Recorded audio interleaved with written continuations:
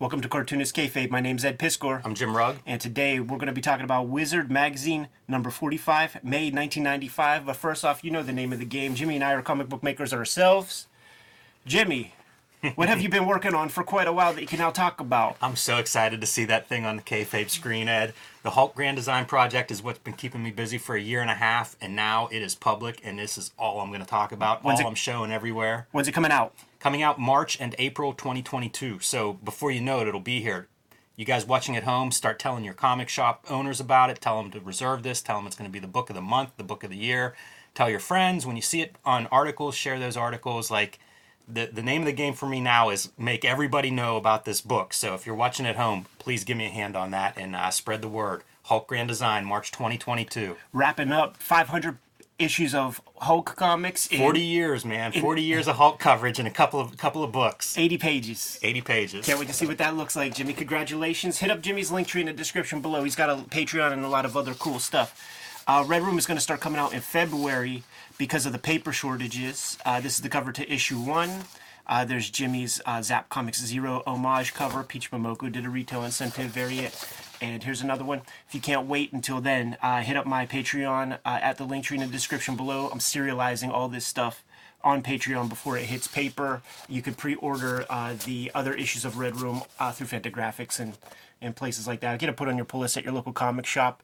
But Jimmy, the task at hand today, man, Wizard Magazine number 45. We got both covers. We have the newsstand edition, which of course is how I got my stuff for the most part, and the direct market edition. You could tell by the popularity of the characters. Man, this is a tried and true, long-standing icon of American comics. You put that in the Piggly Wiggly, man, because Mom and Dad understands that. Mom might not understand Cyblade or whoever this character is right here, man, with the Mark Silvestri cover. It feels so anachronistic having these two next to each other. Like, this is your dad's superheroes right here, and this is scare your parents superheroes on this side. Yeah, totally, man. It's Mark Silvestri getting both boobs and both butt cheeks on the cover, man. So that the trademark Silvestri twist. And he's done that with Wolverine, even, by the way. And we'll see more examples inside this issue of other characters he's doing that with. There's still a freaking trading card market at this time, dude. And there's a whole gang of trading cards that look like this. Tell me that doesn't look like the sort of underlayer in Photoshop underneath the black line. 100%. That's exactly what it looks like. Like, we need a Kayfabe out there to put the black line on top of this. Let's see what it looks like with the ink line there. So, and May 1995, the release for this. I'm graduating high school then and not buying Wizard. So this is a new Wizard for me. I am deep into it. If I had the same copy that I had back then, if you opened it up, it would go directly to the Silvestri penciled Ripclaw. Because I stared at that thing, and to this day, I can't draw that good. Yeah. And it freaking blew my mind. This is the April Fool's issue, but what's funny about it is our guys at Wizard need to ring a bell when they're making jokes, because this shit is as shitty as it ever was. And they're thinking they're being coy and silly in spots, and I'm like, no, this could be any fucking month. You know, when we go through these things, I'm out of video games and I'm out of buying toys and stuff then, but I got one of those EverCart things where you could play every single Genesis game. And when I saw this Ken Stacy art, by the way, I'm like, that looks really accomplished. That looks amazing for a Genesis game. And went to the EverCart, pulled it up. It's incredible, and I almost wasted a lot of time this past week playing this game. But That's it's hilarious. You know what it is? It's the end of the life cycle of the Genesis and the Super Nintendo. So those developers figured everything out. They could squeeze every bit of juice out of that system and make stuff that looks just incredible. It's funny. You get to the end of it in these games, like, they make no splash. Like, if this had been your launch game, who knows? Video game history might be different. Totally. If they showed up with something like this. Instead, it's a game you never heard of until now. How did Valiant not cash in on Magic? Was it just slightly ahead of schedule or something? Like, that feels like, in hindsight, such a valuable license that they have at their disposal there. At this moment, there was still a lot of movement in places other than comic shops with comics, and these Magic comics would show up in places like West Coast Video and places like this. And how about this for a touch, man? They're trying to like fold in their Birthquake nonsense bullshit with these like licensed properties. They're on contract for advertising this. Like Valiant, always a big Wizard booster. Yeah. And you're going to see it. This is pretty sweet here. And how many issues of this? Do you have all these? I have some of them. I have Caged Heat 3000 and Death Race 2020. Death Race 2020 is Kevin O'Neill doing right your there. artwork. And for that matter, like if you read like the name of the artists that are involved, there are some really good artists that were part of this line. I'm not sure how many, if all those books actually were published or not. But I think most of them at least were. It's such a crazy time in these mid-1990s, and that's where you get Jim Woodring doing Star Wars comics and things, and I see Woodring's name on the docket, man. Pat Moriarty, he's like pretty gnarly independent cartoonist. Who else do we got there? Gene Fama drew real life comics for Denny Ihorn, and you know where else I should track those down. I've only seen cover work of his from this line, and I like it a lot. I should track those down. There's one other place you've seen his work that you might not realize, but I think he was a part of Psycho Comics with frickin' Klaus and Rick Altergott, like way back in the day. Wow, that's bizarre. The other name that I see is Solano Lopez. This is the artist. He's Argentine and drew Eternaut, the first Eternaut, which blew my mind when I read it last year. So kind of cool to see his name pop up. But it's some real good cartoonists that are involved in this line. And the issues that I have look pretty good. So, if you find those in a dollar bin, grab those. All right, man. The editorial, Too Much of a Good Thing by Pat McCollum. Good editorial piece. In the wake of the speculator bust, McCullum is kind of tracking his life through comics, through the shops and stuff like that. In this editorial, the dust is still not settled. And he's just talking about how he got into the comic book game, worked in the comic shop, really enjoyed the medium, really enjoyed comics, was an avid reader. And then he started to speculate, and not just like, I'm going to buy one to read and one to keep. He's talking hundreds of comics, and it got to the point where he's just accumulating stuff, not reading it, and certainly not going to be putting himself through college or his kids through college with this stuff. And it really left a sour taste in his mouth. So the ultimate statement is, buy what you like, enjoy the medium.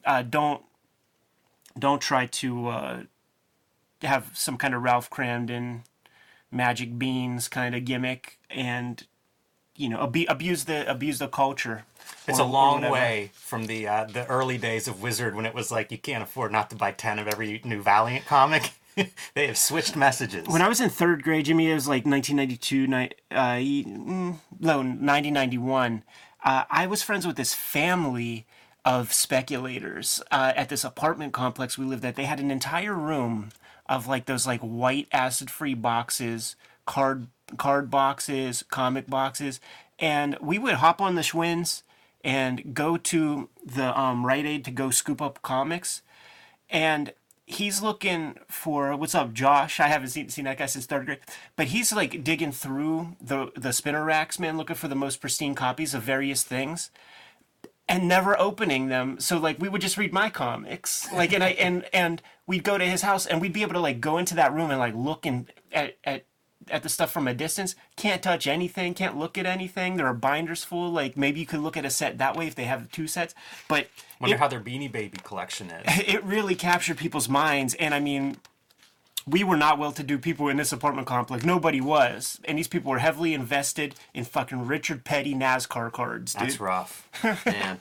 I remember when I got my driver's license, I would look in the yellow pages for comic book store listings. Yeah. And be out in the middle of nowhere, some dude's garage looking in white box. It must have been somebody that went from the card market to the comic market and the speculator boom. And it's like, they're listed as a comic shop in the yellow pages. And it was like, I'll open my garage for you. Come on over at like 7:30 on a Wednesday night or something. Well, the place where I got my Extreme Sacrifice comics, it wasn't any comic shops because they were all sold out. I went to a place called Allentown Bakery, and these people, it was a bakery. They had a diamond account. You walk past the muffins, past the fresh bread. You go to this broom closet, and they had like, American greeting cards stands, and it had, a couple half dozen different comics, all Image comics. Grab your pick. Yeah, you got to call out the Donna Matrix, the fans writing and demanding issue number 2, but Not happening, man. They were heading towards the CD-ROM projects. Well, a spokesperson said that more Dominatrix comics are coming. No release date has been set. Hey, Mike, man, we're still waiting. That's true. I'll buy Dominatrix #2 if you want to bring that. If you want to kickstart that right now. I was admiring the Nighthawk art. His like clawed glove, that goes over there. If you look really close, you can see like the mechanics of it. Yeah. Where like the fingers are all hinged and stuff for those claws. It's almost like Freddy Krueger like upgraded to, whatever Neil Adams could, making a practical Freddy Krueger working glove. You know what's funny, man? You could buy practical Freddy Krueger gloves, and I do have a friend that has them with those same little rivets and stuff. It looks real mean. And they figured out the way to, you could jab down and not bend your fingers back. So it's really fucking mean, dude. Hey, go back one. How much time are you gonna do on Guy Gardner, man? I'm gonna be quick on this, but do you remember we've been busting DC ad chops in Wizard for like years, and they're still doing the same kind of layouts of like just dark on dark on dark ink? Yeah. What? Come on, man! Seriously, it's been a couple of years where they've been doing this kind of an ad layout. Yeah, just no sense. Just get a page and color it black. DC. Like seriously, it's almost what you're doing. Some nice envelope art. That top envelope. I don't know what that is about. Oh, that's the Corinthian from Sandman. Is that it? Oh, yeah. That's cool. Yeah, it looks good. I like that one a lot. Yeah, it has a McKeever vibe to it. If you look at Sylvester at the bottom, has bitten the head off of his nemesis. Yes. Tweety. Yeah, you're right. I didn't realize, man. There's some weird tangents because it's almost Sylvester's feet instead of Tweety's, the way they're sitting there, one in front of the other. Yeah, and it could be like an impotent autoerotic asphyxiation kind of gimmick, too. Wow. If you look at it a certain way. Maybe that is not a bad tangent. Maybe that's very intentional. Yeah, he's just plucking his own fur. The Dan Jurgens Solar stuff, good art. That's also, I think, Valiant Vision time, and I picked that up recently at a recommendation of somebody, and it's really cool. Yeah. I don't know what they're doing with it or how it works, but it's very neat looking. Marvel buys Malibu. Here's another one of the Silvestri twist. I don't think that's Silvestri art, but it's his studio. Yeah. But it's like he's teaching his artists like how to do both. We want to see front and back at the same time. Absolutely. She's a real precursor to Witchblade looking chick right here, man. Because we are edging into the bad girl era. It's so much fun to see like all the studio books that these guys would come up with, because Witchblade, of course, becomes a hit. Weapon Zero, not so much. Yeah. But you see that with like all the, they all get the same push initially. Some catch on and some don't. And it's kind of cool going back through these ads and seeing like how many books everybody was putting out. Hit to like, just stock ratio. Jimmy, with what we know about the history of comics, the way the different businesses of comics work around the world, the Image guys like Silvestri, Jim Lee, and Rob Liefeld, they really operated the same way that mangaka operate. Like, they had a studio system set up. The difference with our guys is that it was a bunch of split energy, just throwing spaghetti at the wall at a million different things. But it all sort of yielded the same sort of net positive result of, like, the income stream that came in. These guys, they trained a bunch of people to try to draw like them and just churn out product. But it's not that different than the guy who did Golgo 13 or whatever, churning out 30 pages a week with 15 guys, like, grinding on the same thing. Point. Like, these guys could have done a monthly Cyberforce comic with 15 people putting together the backgrounds and stuff, and they work that way. Like Mike Turner, we know a kid in Pittsburgh that like went out to Mike Turner's studio to maybe like draw backgrounds or something, and he came back with like crazy stories about like, yo, Mike Turner don't do anything but the faces. Like, he just inks faces now. Makes man. sense. Yeah.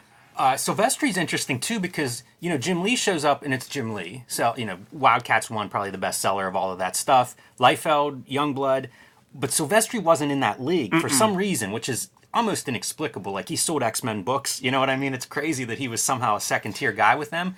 But he found his characters, like Generation 2 of Mark Silvestri's, where he finds these both characters and artists. David Finch, Mike Turner, you mentioned. Yeah. But Witchblade, Darkness, I feel like that second wave of Silvestri's stuff is what really sort of goes, catches on, and it's you're almost right. like a book publisher where it's like you get one or two of these titles and that's your tent pole. Yeah. And he did it, but he did it through like just keep making books and see what catches on. It's pretty smart. Yeah, Cyberforce just wasn't hitting. People were digging Ripclaw, and they were shoving it down our throats, but people just weren't buying it. You couldn't find this stuff as easy as everything Yeah. else, man. I love the Wizard News headlines. Marvel plans crossovers, Marvel cancels titles. It's so perfect. Yeah, dude, it's crazy the stuff that they canceled too, because it's like Darkhawk, Marvel Comics Presents. Like as we're growing up and developing our chops and stuff, Marvel Comics Presents was like the first like manageable place you could imagine seeing your work. Like Yeah. that was the place that would try new talent and stuff like that. And in submission guidelines, that would kind of be what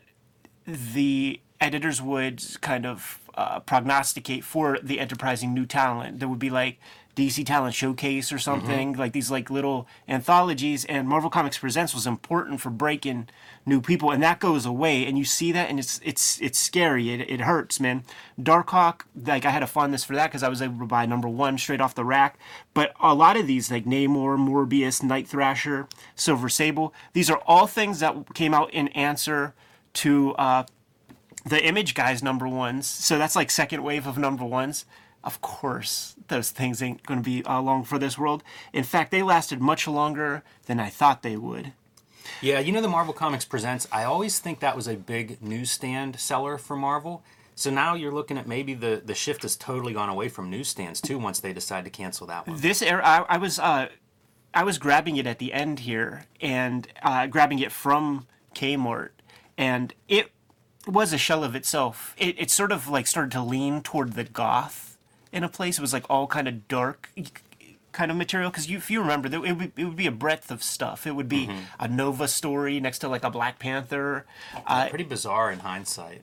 Yeah, sure. I have quite a few of those because I would collect various stories. Like there's I think like a 25-part Gene Colan Black Panther that I picked up one time as a lot.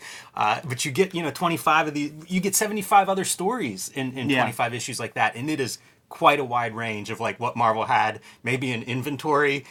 Bizarre characters, new creators, or creators who maybe didn't usually write their stuff, getting to write and draw 8 pages or maybe a short series. Hey, do you recognize this person? I think they might be an intern from Wizard, and like a lot of people went through the Wizard intern. It looks really familiar, but I can't put my finger on it. But I wonder if that's a Wizard intern, just based on why it would be someone that I might recognize. Because so many of their interns would go on. Ben Mara was an intern there, I believe. Right. So kind of an interesting intern program. There should be like an oral history of the Wizard interns talking about Wizard magazine, because I think they ran more from this era on to the end of the magazine and could probably tell some funny stories about stuff they saw in those offices. Here's another piece for the cancellation. Punisher was probably one of the biggest characters in the early 90s that wasn't like an X character or Spider-Man. All Punisher titles are ceasing. And Punisher is going to end with issue 104. I remember buying those Frank Turan joints, 94, 95, Yes. at that same Kmart, man. So it's crazy too. And that was a big deal to me. He would do other covers and things. I think, was 100 the chromium cover with the suicide cover where the gun is pointing at the guy's face? Man, I can't remember what number that would have been, but That I was a was Frank thinking Turan. of like, the Joe Kubert run, was that Warzone? Oh, I don't remember. I can't remember if it was Warzone or War Journal, but it was in the 30s. Like, it would have been near the end of this cancellation. If it's Warzone, it would have been like in the last year of Warzone's run, where Joe Kubert comes on and does 6 issues, pencils and inks. They were doing what they could, man, and it just didn't work out. And what else isn't working out? Nicieze on his X books, man. Dude was working on about 5 books. 7 monthly titles, and as of this, he'll be down to only 1. Yeah, Jeff Loeb is the new Bill at the Ball, and he's going to take over this stuff. In this house, I have 75 issues of X-Force. I really do. You know what? X-Force was neat. Like, once Liefeld left, they get Greg Capullo, they get Tony Daniel, they get Adam Polina. Yeah. I found all those artists interesting. Like, I would keep peeking in at X-Force because it'd be like, oh, that guy's art's pretty neat looking. It's true. Savage Dragon 13, take 2. Eric Larson, very proprietary about his dragon, and he wasn't feeling that Jim Lee story. He proposed whenever they did Image X month, like, let's just call it Savage Dragon number X, but he was outvoted. I like that idea. If the gimmick's X month, like number those issues like it as as well. X, I think that's a pretty smart I, plan. I like it as well, especially like Plus, it would have long shelf life. he's a guy who actually maintained his deadlines and kept the comic Right. going and stuff. So, of course, Jim Lee isn't going to turn his piece in on time. Image X month, I feel like that was like 10 issues of Wizard ago, by the way. Yes, I thought that too. When I was reading this, I was like, wait a minute. I never got that one when it came out. Like I forgot about Image X month by the time the Jim Lee Savage Dragon came out. It was much later when I got my hands on that. He But cuts a promo here about it was so late that he ended up with 2 October dated issues. yeah, yeah. And one of the things he actually didn't appreciate was that Jim Lee's comic put one of his main characters like in the hospital, and you know he was going somewhere with the story. Couldn't have it's that. really funny. Dude, the comics industry is busted at this time, man. And nothing can be more of an example of that than Mike Zeck not getting the opportunity to make comics at this era. He's drawing Pogs. Yeah, what can you say about that? Do you think that's a choice that he wanted to step back from the sequential pages, and then once he did some Pogs, he was like, I'm ready to get back in the comics game? Speaking of Tony Daniel, it's going to be coming to the Todd McFarlane universe with Alan Moore drawn Spawn Blood Feud. I remember the genesis of this comic in the fucking letters pages when people were asking, Todd, what happens if Spawn gets bit by a vampire? And McFarlane, here, this is conjecture on Eddie P's part. He reads that letter and is like, oh, fuck, I'm making a comic about that. And then when he responds, it's like, well, we got something in the works for quite a while, bud. Yeah. Like, we've been planning that. Like, we've been working on that You didn't story. give me that idea, letter writer. Wouldn't it be fucked up if the person who wrote that letter, after all of our courtroom coverage, like comes out and sues Todd now? Yeah, I think there may be a statute of limitations on that one. But man, Tony Daniel looks like a young kid there. And how great is it if 24 you're years old. him going from like, I've been doing a couple Marvel books, and now I'm going to go work with Alan Moore on Spawn? Yeah. Damn. Started off doing the Elementals during that, like, last run, Andrew, Rev, Kamiko, we'll never ever see those Elemental comics again era of comics. But yeah, he's a 24-year-old kid right here, dude. Let's do the company updates, man. You know what's super noteworthy? Caliber Press, a.k.a. Goldfish fans rejoice. In May, a one-shot, a.k.a. Goldfish Queen comic is coming out. This is probably the first mention of a Michael Bendis comic in Wizard, but they don't even mention Michael Bendis' name. Yes. Yeah, really, that's amazing looking back on it. Yeah. Because he's got to be one of the guys, at least in the last 100 issues of Wizard, that probably is mentioned the most. By the way, he draws this comic. Yes. Get your hands on that shit. Yeah, Caliber, man. That's one more book to add to your Caliber collection. Yeah, Terry and the Pirates returns to comic strips. The Hildebrandt brothers, guys who are known for their painted portfolios and tchotchkes and stuff, going to try their hand at comics. And it's all on the strength of there being a potential Terry and the Pirates movie or TV show that never sees the light of day. Do you remember this at all?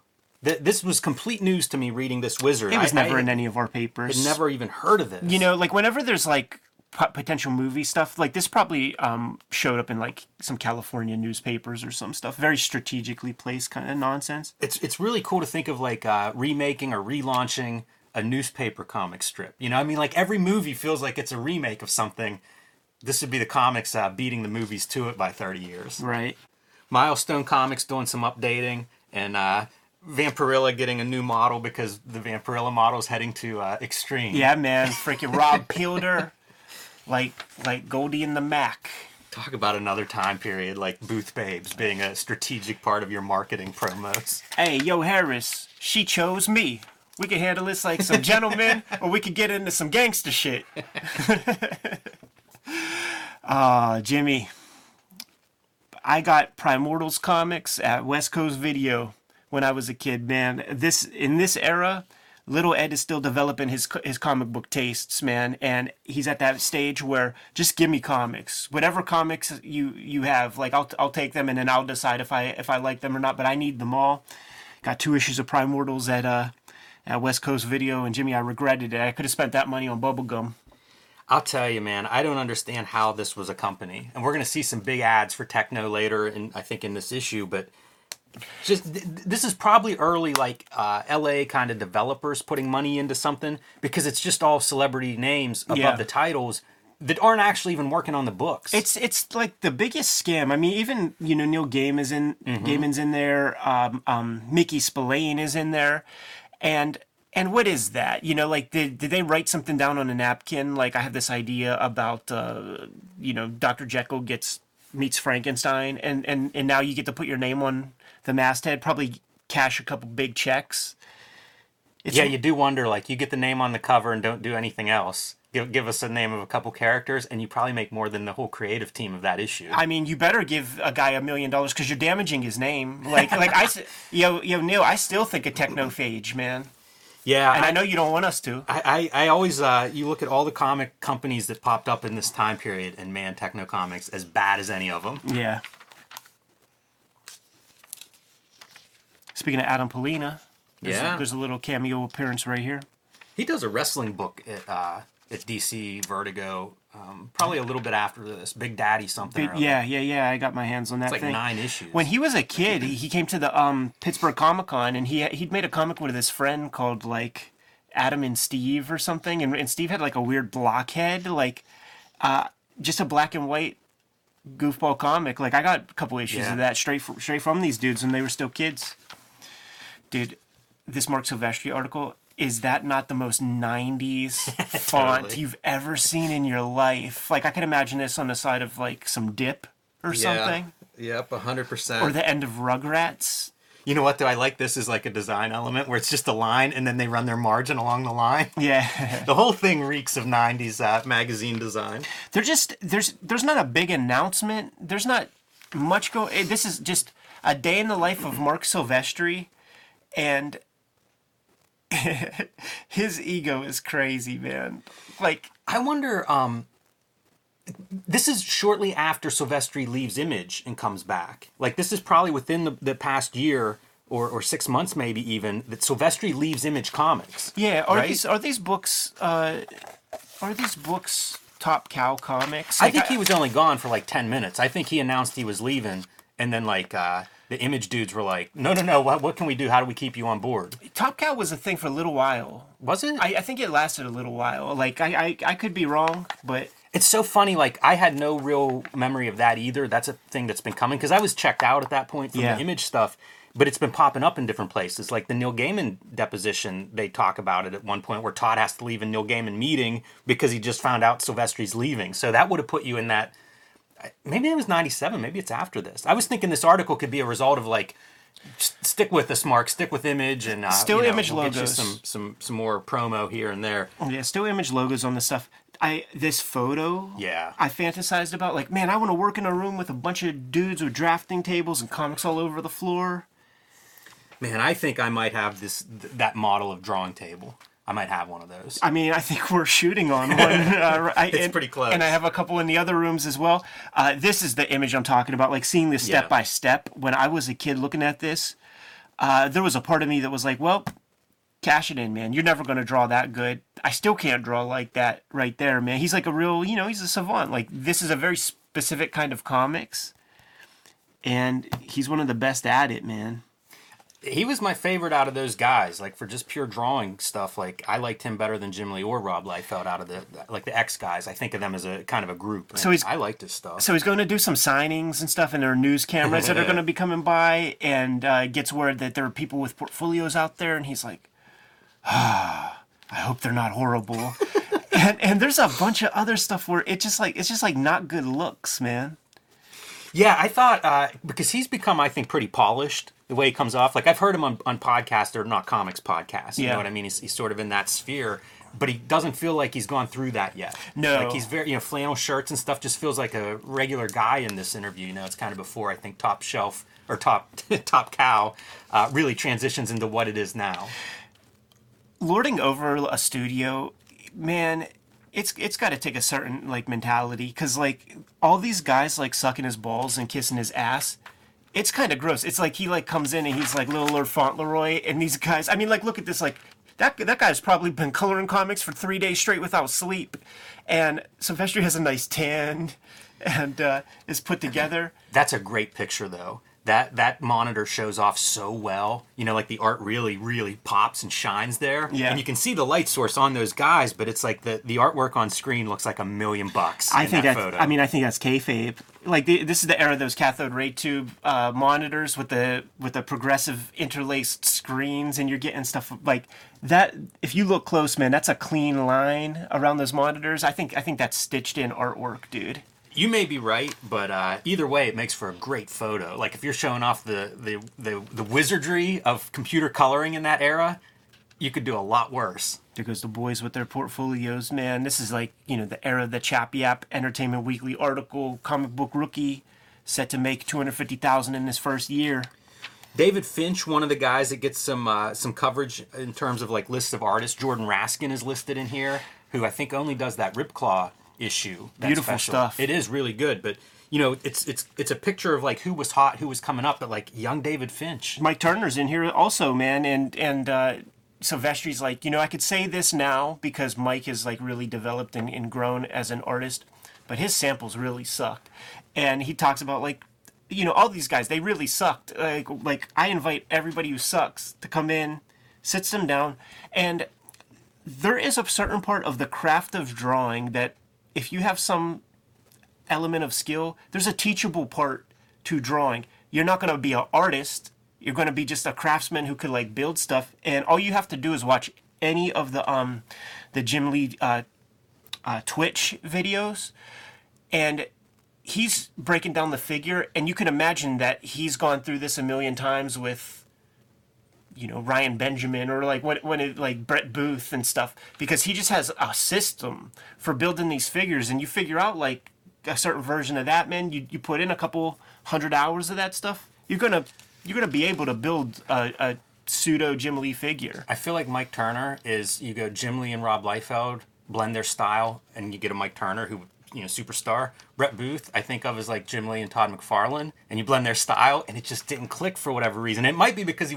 was given, what was that character that he had? Backlash, baby. Backlash. Oh, he invented that character. If you look at the little copyrights, man, like that's copyright Brett Booth. He was real proud of that, and I think that character floats around in DC Comics to this day. Wow, that's quite a legacy. Yeah. Staying corrected. Jim is still putting them on, man. you see like these like little Jim Lee like sycophant guys.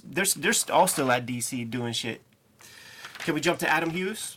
Yeah, let's do so. The good girl artist, man, and his reputation, and a lot of stuff has not changed, dude. The controversies of drawing, sexy kind of shit, whatever you want to call it, man. The Mila Manera gimmick that people were crying about, the J. Scott Campbell gimmick that people were crying about.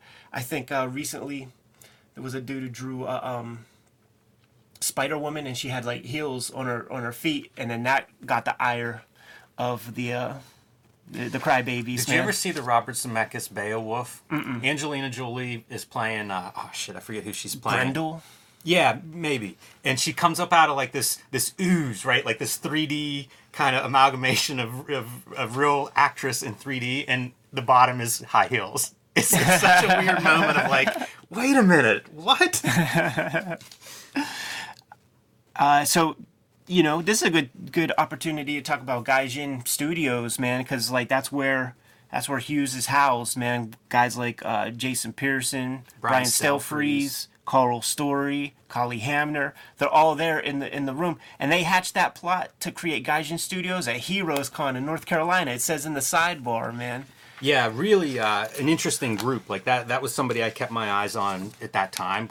Banding together as a studio made a lot of sense. It's similar to like what Legend would do or what the Image guys, like you suddenly have some identity there where it's like, I might not know Jason Pearson, but he's part of this group. Let me give it a look. Yeah, absolutely. Worked for me. They even had a imprint at Dark Horse called Black Noir. Yeah, Blank Noir. Blank Noir. Yeah.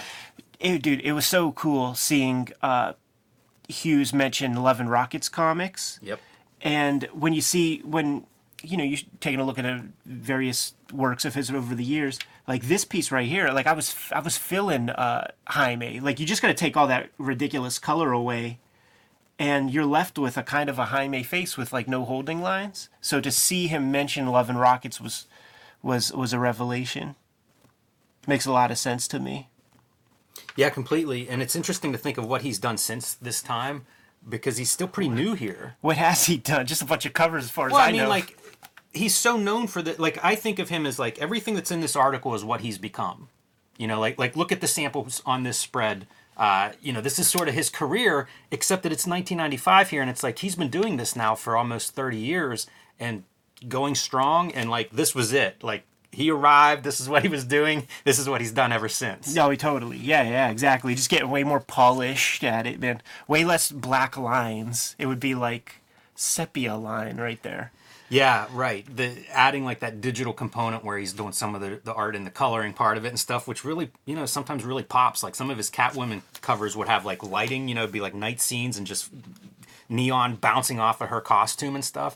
That looks pretty impressive to me. I have his Netflix, Netflix, his Nexus comics, and I have a couple issues of that Justice League, and it's really, really strong stuff. I think one of the issues he did was the one that has the one funeral where it's Kirby as the, like, priest or whatever. I think he drew that one. Wow.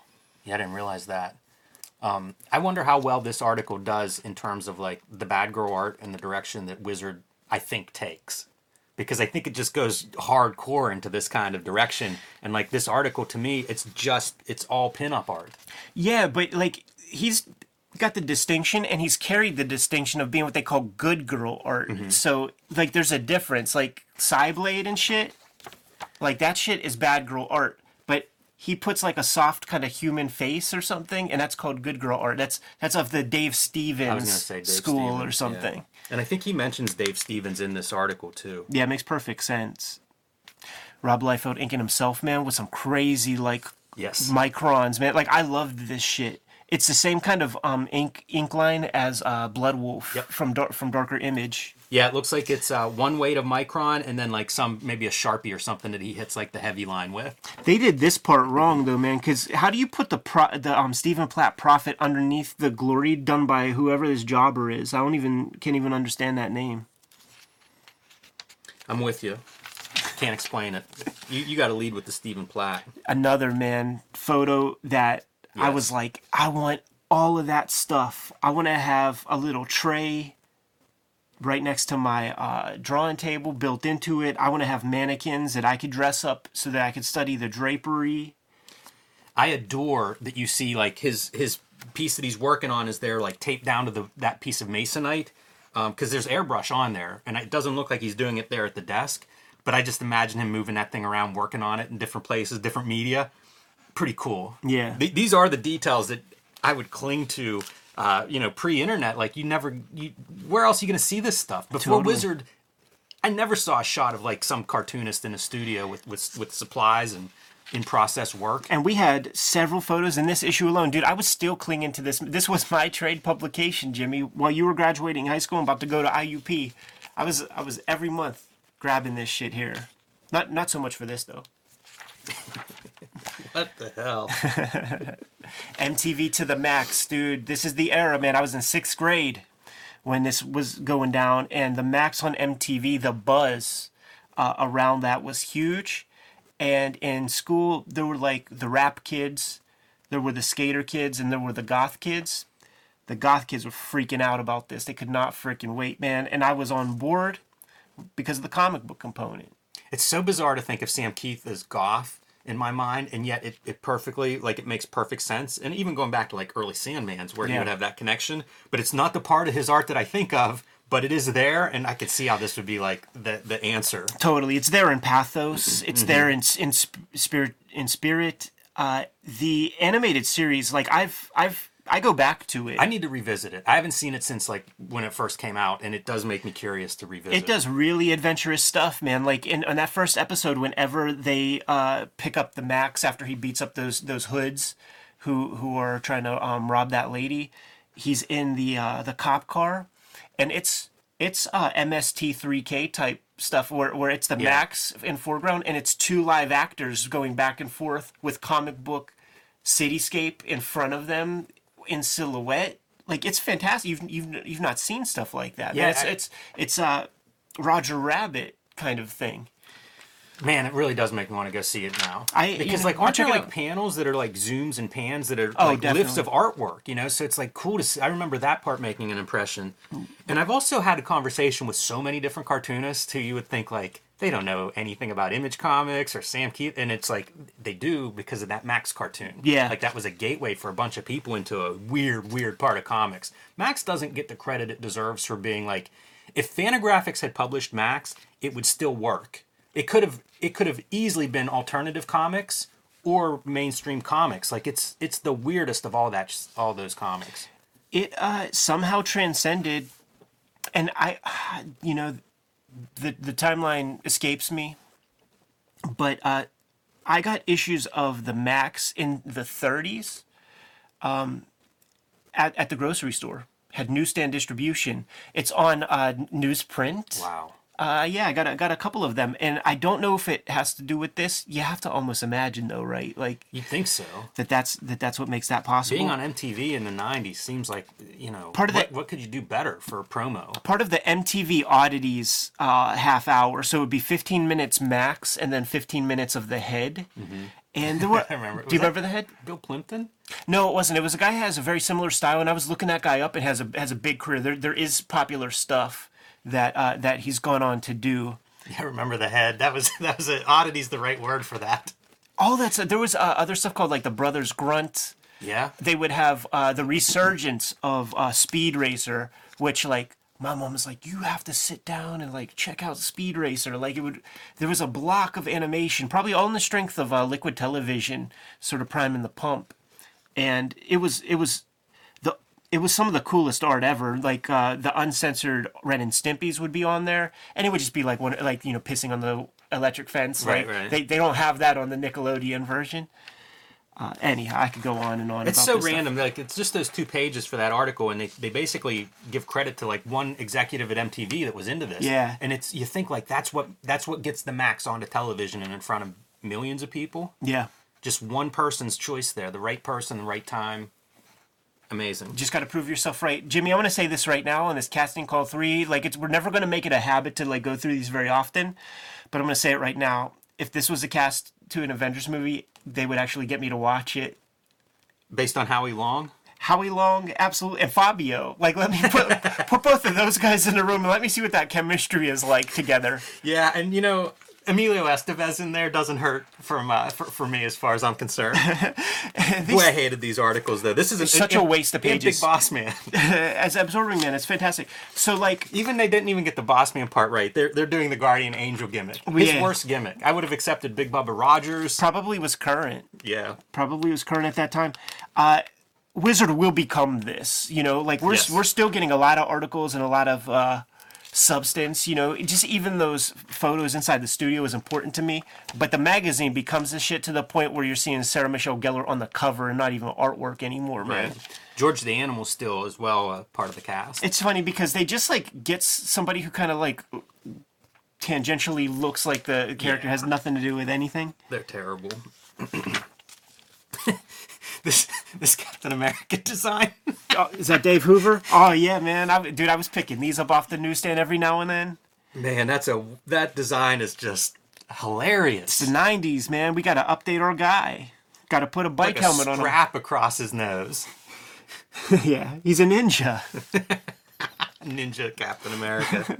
That's so funny. Really You bad. mentioned that this is the April Fool's issue, and it hasn't become obvious yet, but it does make me look at every one of these articles in that way, and that feels like an April Fool's Captain America. I was not reading Captain America at the time, so that costume is... I might have 3 issues of this. I might pick that one up if I see it in a back issue. Dave Hoover's kind of fly to me, man, because he's using that Jim Lee kind of style and stuff. But when Ron Garney and Mark Waid come back, that's when Patrick Daniel O'Neill is fucking tugging his pull, man. And because there would be so many freaking articles about how great Captain America is again, and those dudes were really sucking off Mark Waid in a giant way with his like Flash comics and all that stuff. If you can't be with the one you love the one you're with. And comics were so bad at this moment, man, that if you could just like weave together cohesive narrative and have a little bit of an arc and have some things happen, like you were gold and your career would be made. I really like the Ron Garney art for this Captain America run, and that picture's not the best representation of early. it because he gets into like kind of this blocky style where he's doing like solid blacks for shading and stuff, and it worked. I thought it looked really cool, and it was very different than most of that hatching stuff that was so popular at the time. Right.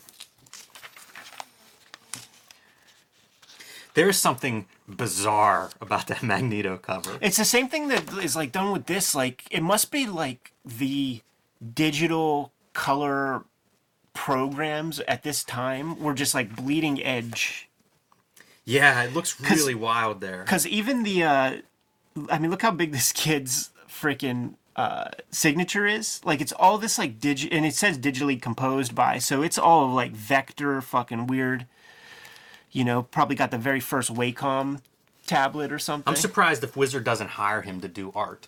It looks like this fucking color That's what I'm shit. saying. Like, it feels like it's cutting edge enough, and that's a pretty polished figure. I don't know how that's generated, if it's like that's a program too. Yeah. But it's polished enough that you could put that guy on the cover at the time. Hey, look at that Innovators ad.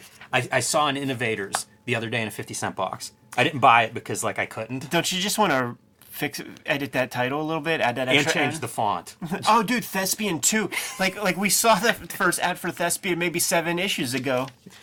But it did well enough, man, that they're going to have an issue number 2. Unbelievable. With more of that weird digital art. How much did they spend on advertising? This is a big magazine, man. I mean, it has to, this a whole page. Boy, is it shit comics. Man, About as bad as it gets. That Blood Wolf is really cool. Love it. Yeah, a lot of this stuff I'm on board for. This is just Yeah, it makes what no is sense. going on? You know what it is, man? It's like you're getting in there if you draw Garib and you don't like make fun of him too much. Like this is posturing. Like this guy was doing everything he could to get something printed. And also send it to Mad Magazine, not Wizard. This Morton Thurberg guy, I was like, I fucking know this name. And I thought that he was the guy who like ran our school that we went and taught stuff at. But I That actually, would've been amazing. I actually was like at a little festival, and I think this is an artist who's gone on to like do stuff. That's cool. Yeah, I always look for names, but I'm not Googling all these names. Yeah. So you never know. I didn't recognize that. None stood out, but I did notice that Danish name. Sounded like it should have been a student. The cut and print is interesting, man. Talking about a Blade movie that's in development hell, but Wesley Snipes is interested. Yeah, that has to happen relatively soon, right? And David Goyer attached to the script for it. I wonder if I think he ended up being part of it. Like, I think No this is idea. a movie that goes. Yeah. Yeah, no, and I think that's like, you know, they consider it the first one, but it's not that close, man. Like X-Men and Blade, I think that's like 1999. I think it's way late. Yeah. Tim Burton, Mars Attacks and Dinosaurs Attacks. I guess if Mars Attacks would have hit more, man, we would have got Dinosaurs Attacks, but I liked Mars Attacks myself. Yeah, I'm a fan. Lost episodes of Dark Shadows have been found in the vaults. That's what Tim Burton's really excited about. It's so weird what they put in these news stories. You know, like they were just anything they could find that's tangentially comic books or superheroes goes into this Hollywood news. How about that Bray Fogel Bloodshot, dude? Love it. Probably Look at the those best veins. Bloodshot ever drawn. I agree with that. Although Barry Windsor Smith kicking Bloodshot off, so you never know. Give him run for the money. The veins in his arms and stuff, and then you look at the lightning, and it's like the same approach. You're right, man. Yeah, it's a fractal. Yeah, I dig those. I have all those issues. Those were my favorites of the Birthquake, Aftershock, whatever the hell that storyline was. From the hip, man, the Jim Shooter interview talking about he's like a cat because he has 9 lives because he was a part of several companies, man, that all went away. There was an interview in Wizard Magazine number 7 where could almost rubber stamp a lot of these responses. We did the Jim Shooter deposition, and he said basically the same thing verbatim for the first part of that deposition. It does all blur together for me as to like what I'm reading about Shooter from where, because yeah, you combine the deposition and some interviews online, and it is the same story that he's putting out there, but it makes me wonder like what's real and what isn't about him, because you hear so many stories.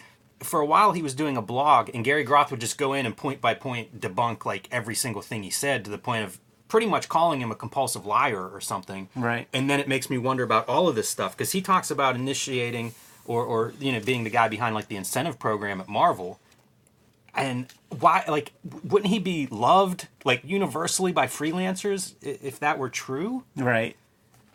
It's very hard for me to know what to think of this guy. Yeah, and as we get into the body of the thing, the person asking the questions, I mean, they are asking some of the right questions. Like, you said that you were the creator of the graphic novel, and he's like, I said that we were the first mainstream publisher. So it's like, what, there's two companies?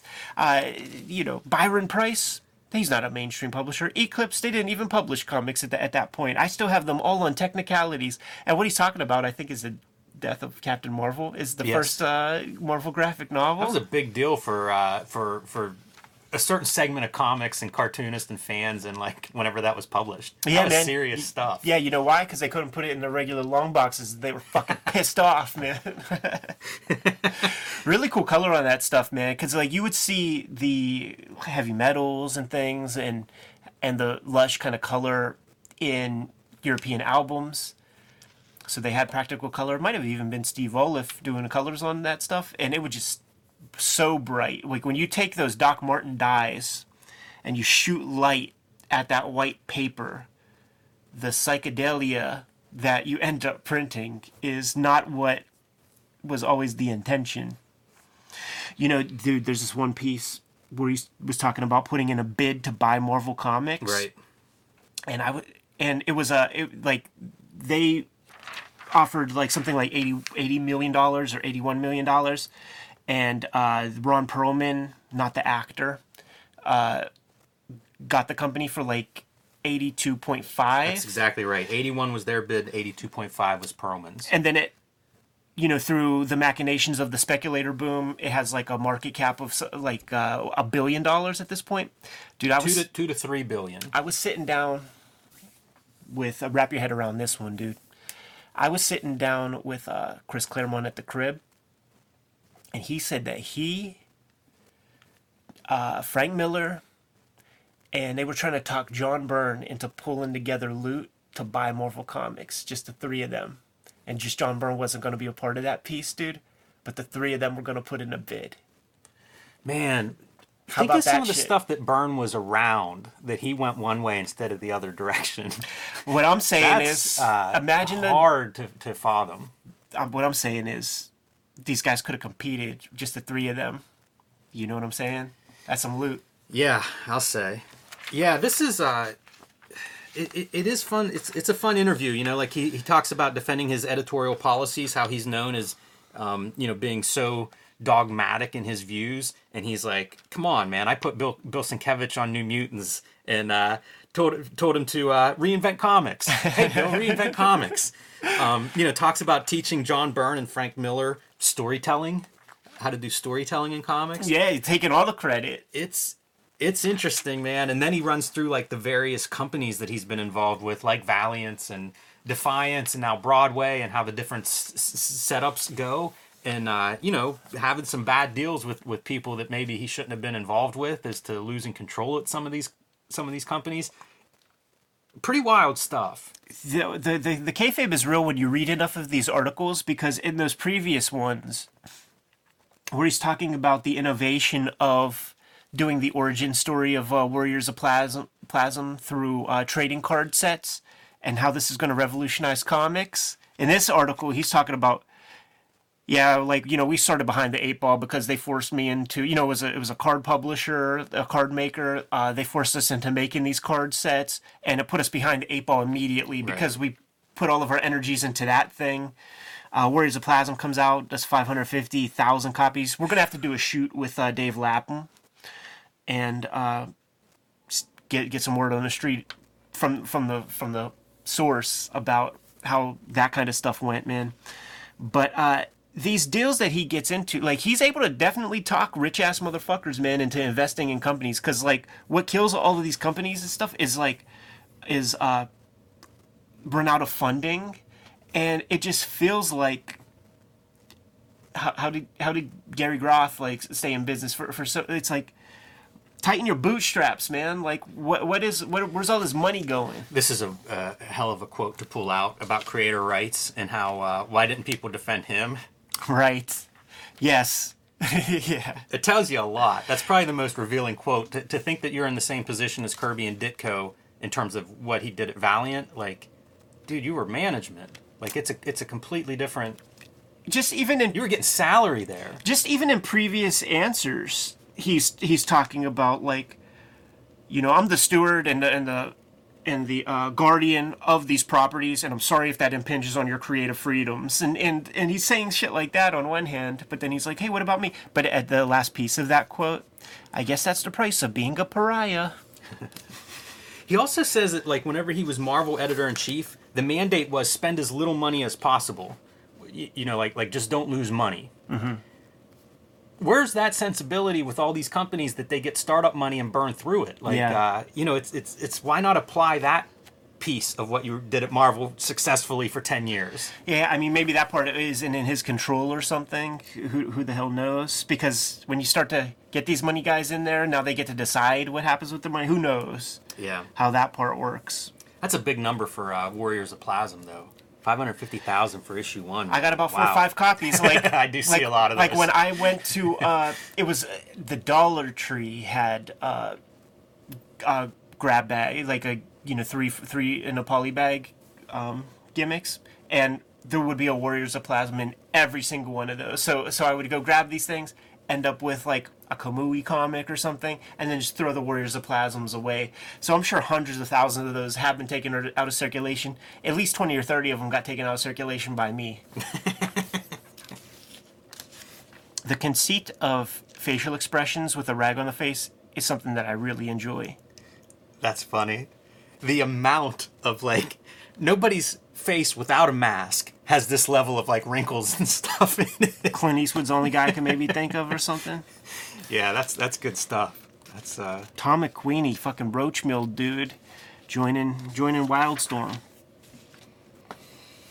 I love this manga one, or excuse me, I launched back into Young Eddie P. Manga 101. yeah, awesome stuff. This is your checklist of terminology, the language. Yeah, and just things that you can expect whenever you come across these cartoons, and just explains a little bit of like what you're seeing and why. Yeah, this is really cool. It gives you a really quick glimpse at how manga might be different than your Marvel comic that you've been buying when you're at the store. Not a bad primer. No, not at all. And I love that it includes things like pacing, black and white, like some of the formal elements there. This is written by Leah Hernandez. She worked at Viz. She knows the deal. Like if I'm going to trust anybody to give me the scoop on manga, certainly from this time period, I'm going to Leah. Yeah, it's a good hire on the part of Wizard. One, to get manga in there, and then to find somebody that actually has been close to it for a decade already. Yeah. Pick of the month, man. Neighbor Totoro. Miyazaki flicks coming to the States, and they're trumpeting that this is Fox Family. Like, you're going to be able to find this at your Kmarts and stuff. You're not going to have to go to West Coast Video to that back section, go past all the Dark Shadows tapes, go past all the Star Trek tapes, go past all the Doctor Who tapes, to that little corner that has a bunch of bubblegum crises and maybe like, something cool here and there. This Toy Fair report was great for me, dude, because I don't have and never had any of these figures. So that illustrates to me that like 12-year-old Ed is not fucking with toys anymore. All of that money is going to art supplies and comic books. You can buy a lot of comic books for the cost of a new action figure. That's true, man. I say all that right, and then I turn this page here, and I'm like, oh yeah, I had that Bad Rock, I had Commando Spawn, and I had Chapel. Also, I had Dutch, and I had Cosmic Angela. Mount Boglia Yeah, is the worst character design, toy, like all of it. Like, look at that thing, man. It's just so bizarre. it was a big chunk of plastic too. Oh yeah, I think it was like 12 inches high or something. It's probably like the King Kong Bundy or Andre the Giant of McFarlane Toys. Should have went hardcore and given him that little dinger in between the legs, man. Might as well. He's a naked demon, goddammit. Kabuki and David Mack in an ad. Yeah. I pulled Kabuki comics for future episodes. I have a big bunch of those things, man. Just the publishing history of that book would be fascinating to think about. Palmer's Picks, baby. Dandy Dawn, Pittsburgh Zone. This is a really fun article, and it kind of positions him as being like, from the very get-go, how do you describe his work? Because he's doing funny comics, he's doing sort of parody comics, but he has such a classic, one of the best figure artists in comics. Really good, man. I've seen his sketchbooks, dude, and it's just twisted up figures in with like very believable poses. The volume of every figure, like he's really broken down the construction of the human body, and he could twist it up in any shapes he wants. Yeah, very high level of craft on the drawing side, especially. But like, it's also talking about how like his sense of parody and stuff. You know, Patrick Daniel O'Neill's going to get the jokes. Like, no kid's getting the jokes. All of that said, I have his bibliography, dude. I have like every comic he's ever done, and I was picking up Bizarre Heroes at this time. I was scooping all that stuff up. It was later that I got hold of Wendy Whitebread. You know, like they somehow the comic shops here wouldn't let me get that one. But I have all the Border Worlds, all that shit. I like his work a lot. Yeah, I would love to talk to him. Like he's a guy on my list of like interviews that I think would be interesting because he was there through a very interesting time in comics, 80s and 90s of indie and self-publishing. Like, that's some of my favorite comics history, and he was front row of all that stuff. Now, check this out, man. He talks about how Bizarre Heroes, because of the glut of Marvel and DC comics, just tremendous output of stuff, like, taking over the comic shop shelves, the comics that he sells are to people who are in the know, and they go directly into the pull list. Like there are no copies of his comics on the racks, and I concur. Like, I heard about his comic, and I went to the comic shop looking for the stuff, found none of them on the racks. I asked for it, and they pulled them for me, but they did not keep copies on the rack. And he's talking about how, like, no matter what level of publicity he gets, these shops just aren't even taking that chance. And yeah, this is one more sign of where we're at in terms of the 90s collapse. You know, they haven't gone quite, they haven't announced it in Wizard News, but signs are all there. Like, all the people who are actually involved in publishing are talking about it. Jim Shooter and Don Simpson here in this issue, and things are going to progress that direction for years. Yeah, like, this is up to Bizarre Heroes number 11. I think they go to less than 20 issues, maybe 18. And I think that the last couple are gimmicked a little bit so that it would be like the slick number 1. But if you look into Indicia, it's Bizarre Heroes number 18, just to generate a little bit of cash flow in this motherfucker, man. But fantastic comics. Like, I really dig this stuff. And I think that that first Bizarre Heroes, like Bizarre Hero Zero, some really cool duo shade usage in there. Yeah, it's good stuff. Glad to see him in Palmer's Picks here. And then you get into all the techno comic ads, buying a big clip of those things. Like, look at this junk. Nail, just taking checks, man. just taking checks. I think Brian Talbot is involved in one of these, and I feel like he's probably, like, of all the creators that actually worked on the pages, probably the top dog in that regard. See, this is where we Rick Veitch might have done some stuff in one of them too. Yeah, this is where we start getting into the April Fool's part of the issue with Adventures of Kool-Aid Man. See, I had no idea this was the April Fool's issue, and I'm reading this, and I'm like, Action Comics number 1, Adventures of Kool-Aid Man. What the heck is going on here? Picks from the Wizard's hat. It's like most of the people in this issue didn't know it was an April Fool's issue. I'm telling you, man, like these guys could just play it straight, and you would just never know. Every issue is an April Fool's issue, is what I'm saying. Yes. Didn't pull anything from the picks. Yeah, I was trying to think if anything stood out. I thought there was something, but I can't remember. Stray Bullets number now. 2. Oh, First yeah, Virginia that was Applejack. it. Yep. Stray Bullets. Tyrant is listed in this one as well. Tyrant number 4. But Stray Bullets pretty cool. This is Dave Lapham finally having enough with the corporate comics and going off on his own, writing, drawing, and publishing his own books. Fantastic. This is where you see the April Fool's nonsense. Yeah. 10 heroes and villains we'd like to see dead. Like, what a waste. So stupid. Top 10 comics. Funny comics. Coming in at number 1. I used to pick those up, and we've covered a couple of those on here. Pretty bad, though. Yeah. Shitty comics. You got to find the quality pieces. That What If number 34 is actually one that I have pulled for future consideration, where it's like all comedy stuff. It's just that one issue of What If. Man, it feels like that's the run for What The. Right. if you've ever seen that one. I got the Kirby Fantastic Four one pulled for a future episode. Yeah. I think I have doubles of that. Let's skip ahead to the McFarlane. Yes. Let's You take a know look what? at Pittsburgh real quick. Let me show one piece, and I don't have any details for it, but the top 100, they're covering the last like issues or numbers 200 to 300 in the Diamond Monthly top. It's kind of cool to see that. You know, Yeah. it's the bottom half of the top 300 comics, but it's kind of neat to see like where things come in on that list. And you know, it's funny to see they should do the counts and they don't, where they they always list like how many Marvel comics are in the top 10 or whatever. Because you realize just how much Marvel and DC flood the numbers. Right. You know, they're not content with dominating the top 100. Like, they want all of this. They want all the shelf space. They want that market share, but look at that, man. Still making the top 300 Stray Bullets #1. Number 300 on here, by the way, is Manga Vision, Volume 1, #1, published by Viz, which eats everybody's lunch in comics in North America now. Oh, absolutely. I was just in Target, and there's a section in Target with like One Punch Man's and One Piece. And It isn't close. You know, Yeah. it's like Viz, and then I guess Scholastic maybe is number 2. I bet Scholastic is #1.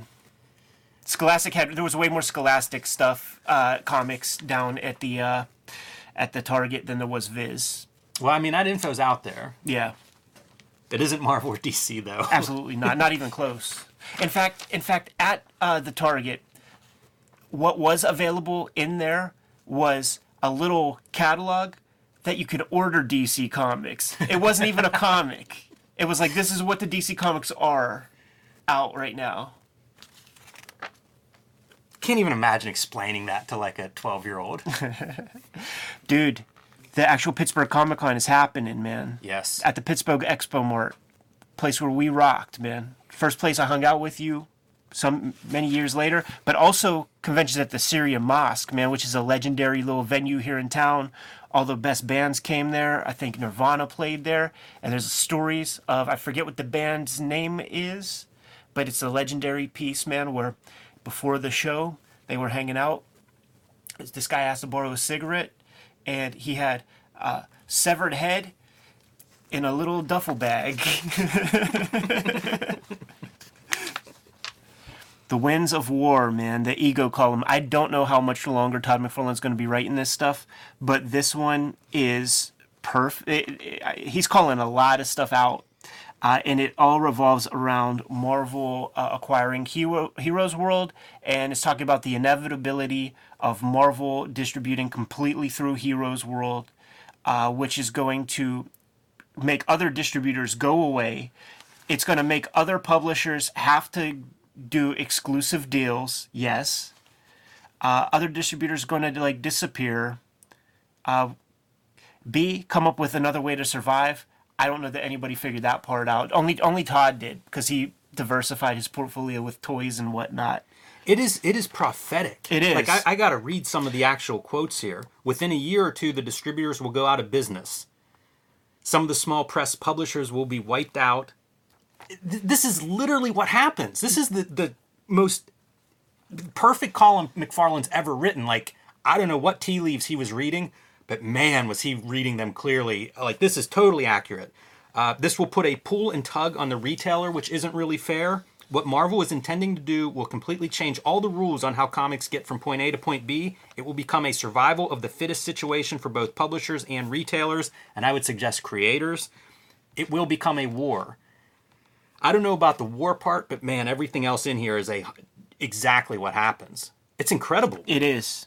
And you know what's funny is in that Wizard News, I believe is you know, like you see the Marvel, you know, it's been building. This Heroes World stuff is not a secret that just gets launched. Like, McFarlane sees it coming, and it's hinted at. The pieces are all here. You could put this together in a scrapbook and have the whole story from the last several issues of Wizard. So Marvel goes with Heroes World. There's still a couple big distributors out there, man. You have Diamond, you have Capital, and some various small ones. DC Comics ends up doing an exclusive with Diamond, and Geppy starts signing up other people, man. Archie, like all the other little publishers. And there was like that big event. Was it San Diego, where Larry Marder and the Image guys are like up in the room, and And the way the Fantagraphics dudes tell it is like everybody's just like sitting there waiting, because what could have happened was Image could have gone to Capital City, and they were the third biggest publisher at this point. Image, right? Image Comics. They could have gone with Capital City, and then there would have been 3 distributors of comics. They hedged. They went with Diamond, and we have the comics industry that we have today. Yeah, they basically teamed up with DC Comics and went to Diamond. Yeah. Yeah. And you could say that that's right here also, man. Like, I think Marvel was making a big mistake, seeing as how it holds 35% of the market. It's going up against the rest of the 65%.